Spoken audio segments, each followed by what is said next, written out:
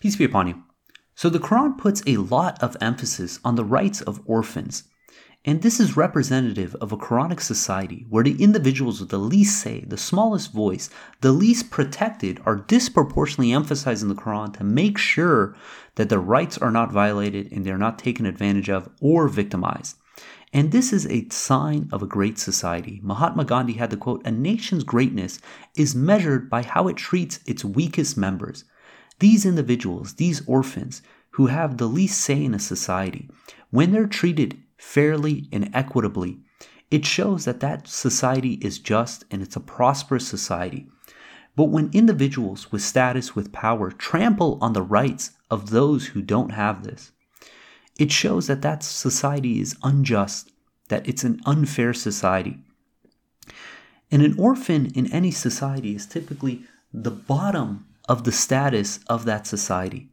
Because a child with a parent has a parent who's going to advocate for their best interest.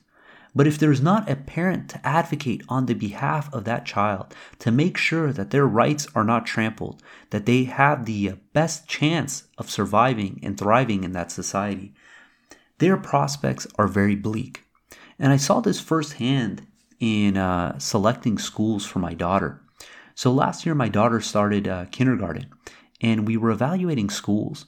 And I noticed there was one commonality between a good performing school and a bad performing school. And it didn't have to do with if it was private or public, if it was in an affluent area or not. Single-handedly, the one metric that seemed to correlate with the performance of a school was how involved those parents were in that school. The schools that had stronger PTA, more parent involvement, more parent volunteering, performed exceptionally better than the ones with less. And again, this didn't have to do with if it was private or public or if it was a affluent area or not. And I'll give you an example. In one town over, which was a very affluent area, you had a lot of wealth move into that area from China. And they moved there obviously because of the jobs, but also because the schools were ranked so highly. But what happened was after all these families moved in, they enrolled their kids in the school's performance dropped dramatically. And the reason was because these parents that migrated here, they didn't understand that the reason the school was doing good was because of the parent participation. And these parents were not willing at the time or knowingly participating in the school.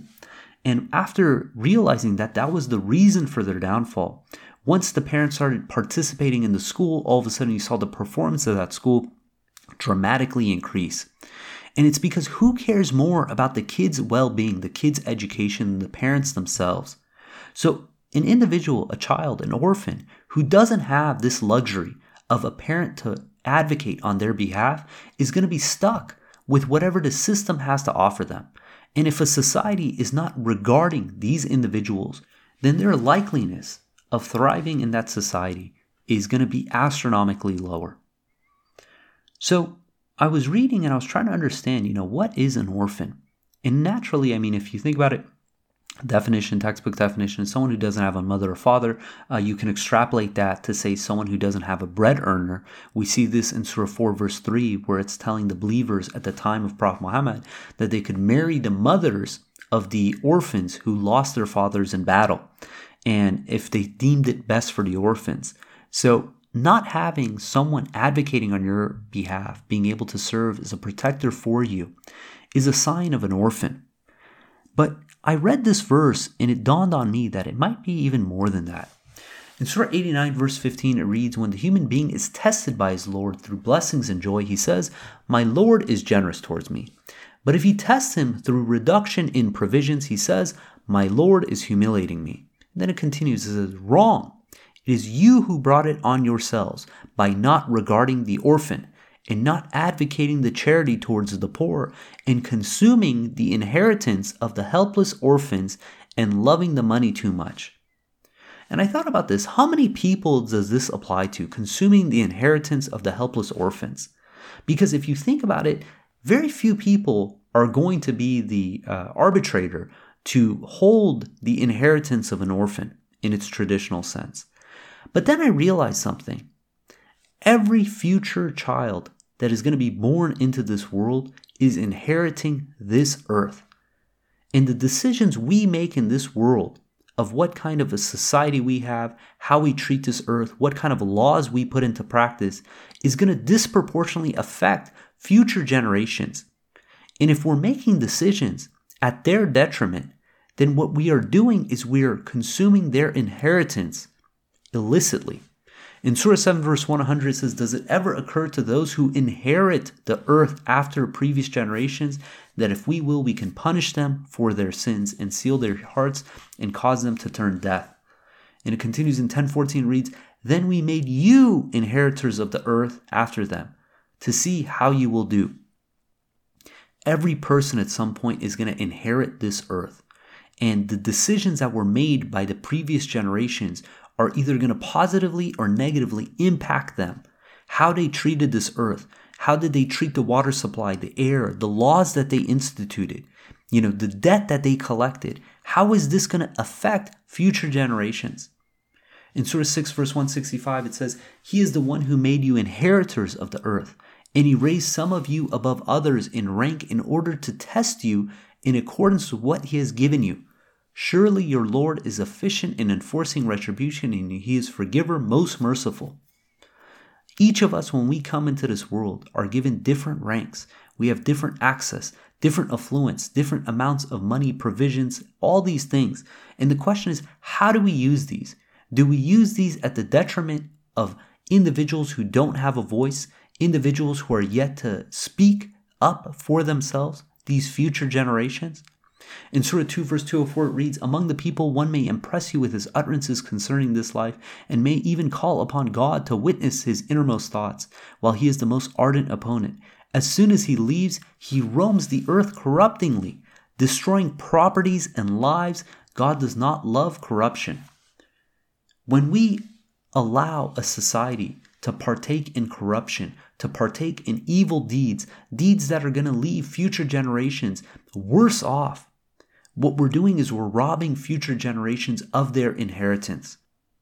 God tells us in Surah 7 verse 74, it says, "Recall that he made you inheritors after Ad and established you on earth."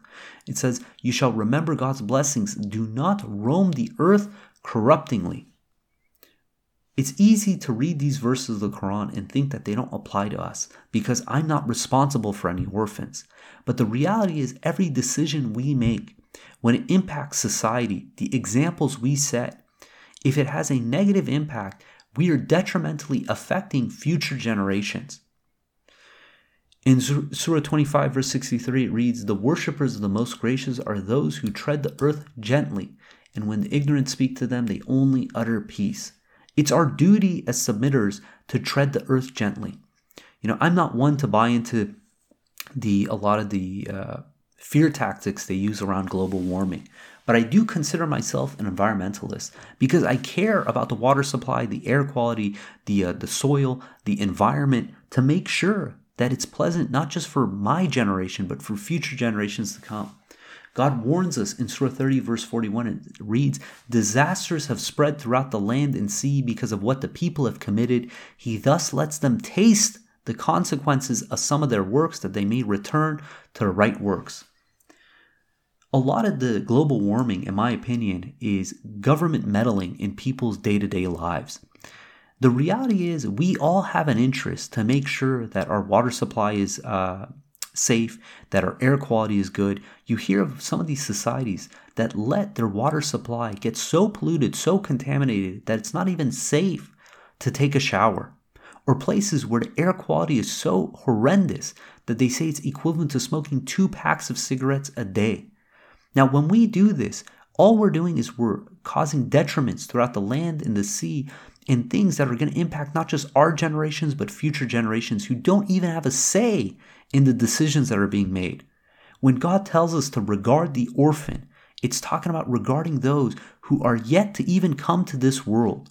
Those individuals who don't even have a say on the table to the decisions that are being made, but they are the ones who are being negatively impacted if we make bad decisions.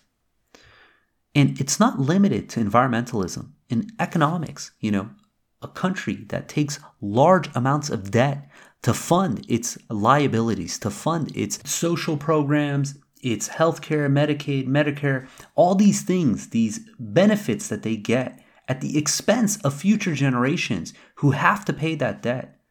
This isn't right. Currently in the US, the government public debt is $22 trillion. That means every newborn baby has about a $62,000 public debt hovering over its head. And this is before it's even alive.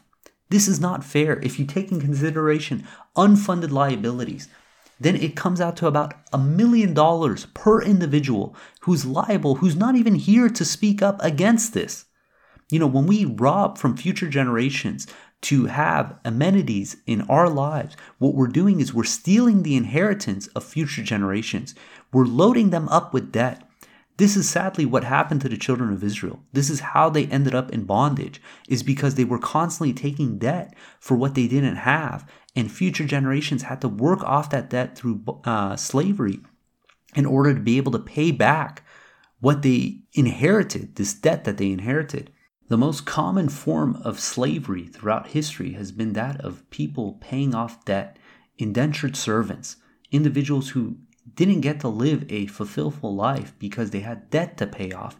And when we're putting this massive debt on future generations that they're going to be responsible for paying off, all we're doing is we're burdening them and we're robbing them of their inheritance.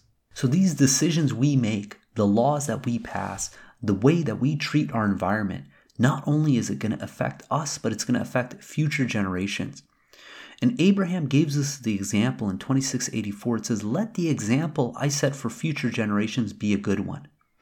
We want to make sure the decisions we make, the world that we leave for future generations, these future orphans, that it's a good one that they can thrive in, one that they can benefit in, not one that's going to leave them worse off. So how do we fix this error? How do we make sure as a society we're making good decisions for future generations? And you could look at a very complicated solution, but a very simple one. It reminds me when I go to the gym. And they have this simple rule. They say, re-rack your weights. And all it takes is if we each do our part, we do our own little part to make sure that the place that we've inherited is better off when we leave than when we got there, then we would all have a happy, thriving place to live. There's a saying, it says, "Let everyone sweep in front of his own door and the whole world will be clean." That if we each make the decisions, each time we go to vote, each time we have a decision what product to buy, if we think about the consequences, not just for this generation, not just for the people that are living today, but for future generations, God willing, we can make good decisions that are going to impact people in the future. In Surah 4, verse 85, it reads, "Whoever mediates a good deed receives a share of the credit thereof, and whoever mediates an evil work incurs a share thereof. God controls all things." The decisions we make have a ripple effect. They have ramifications for future generations. And these are all going to be accounted for. The difference between a believer and a disbeliever is a believer believes in the hereafter, believes in the day of judgment, that all their deeds are going to be held accountable, irrespective if they were alive to see the consequences or not.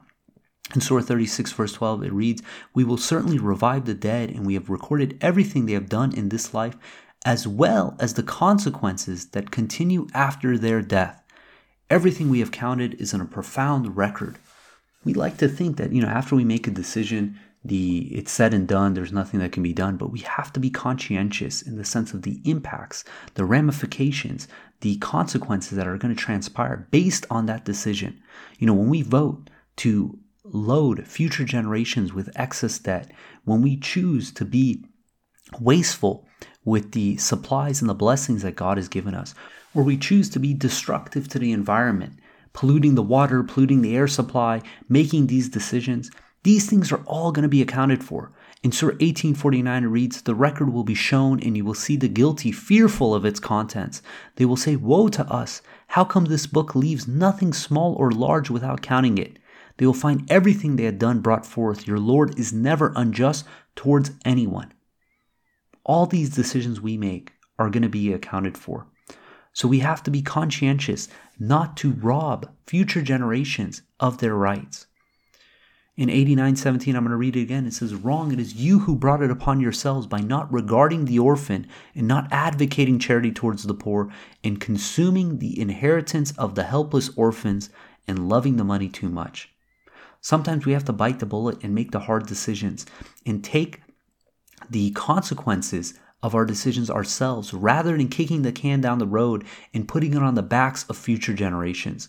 When we do that, we're robbing these individuals of their rights. We are not being a just and equitable society, and it's our duty as submitters to be equitable in all our dealings, to treat people fairly, even those who aren't at the table to speak up. God willing, we're going to end there. If you guys got comments or questions, please hit us up at crontalk@gmail.com. And until next time, peace and God bless.